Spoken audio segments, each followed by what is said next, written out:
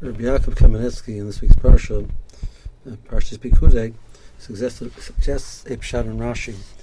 Rashi at the beginning of Pekudei says that the Mishkan is repeated, Hamishkan, Mishkan, Vidus, El-Pekudei, Mishkan, Mishkan, Vidus.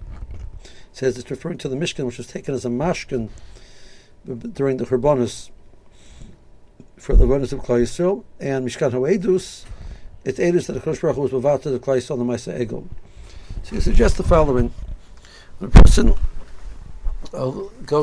starts out being wealthy, and at some point has a downturn in his finances and he's struggling, so the first thing a person does is he sells off things which are luxuries, things which are not necessities. The person sells them off because he doesn't really need them. He doesn't need those things anymore. At some point he says, even that's not enough, so he takes the things which he really needs. He doesn't sell them, he pawns them, he puts them as a mashkin, he takes a loan and gives them as a mashkin, because those are things that he has to have, he needs them. So he does not want to totally separate himself from them. He wants to hold on to them as much as possible. This is between a mashkin and a mechira. Something which is a necessity is used as a mashkin. So if Klal Yisrael looks at the Beis Hamikdash and the Mishkan as a necessity, then it could be the mashkin which is taken from us in the payment for holding on to the loan that we owe. So does Klal Yisrael relate to the mashkin or the Mishkan, something which is hechrechi, something which is a necessity or not? Klal Yisrael is in the Midbar. As far as they know, they're going into Eretz Yisrael in a very short time. Number one. Number two, they have a very big war ahead of them. They have the Laman Aleph Malachim in Eretz Yisrael. They have money, they have resources which could be used to buy weapons, buy different things to fight with. And they're going to Eretz Yisrael in a short period of time, less than a year.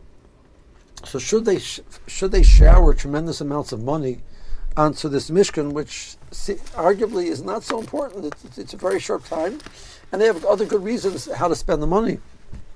But they didn't do that. They poured money into the Mishkan. The answer has to be that they understood the Mishkan. They understood that the Mishkan is something which is hechrechi, something which is a necessity. And necessities, you spend what you have to spend. Even a person who's poor spends what they have to spend on the necessities. So Klal Yisrael pours all this money into the Mishkan. What they're saying is the Mishkan is a necessity.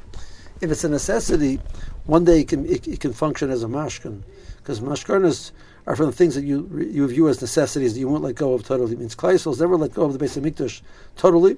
They only given it as a mashkan. The Chet Egel was rooted, according to Rabbi Yaakov, in a lack of bitachon. Klal Yisrael saw the vision of Moshe Rabbeinu dying, that he was dead. They knew that Moshe Rabbeinu was the source of the mun for them. They were scared about the situation, what's going to be. There was no food. They were scared about that, and they reacted irrationally with an ego. So the root of the chet was a lack of bitachon, and here we see the opposite. They're going there to Israel. They know what's coming. They know it's going to be a tremendous war. They say, no, we'll deal with it then. The person will take care. It's going to be fine. They have bitachon. So they from this fact that they're relating to this in a way which is that they're not concerned about it, and they're addressing the more important issue is the relationship with the Kodesh Baruch Hu. They've shown that they've really corrected their lack of bitachon, and by doing so, they've created for themselves a vitor, a kapara on the Chet Egel. So the Mishkan acts as a mashkan, and the Mishkan is an edus that the Klal Yisrael has corrected what they've done wrong, and will now be able to do the right thing moving forward and get a kapara. Have a good Shabbos.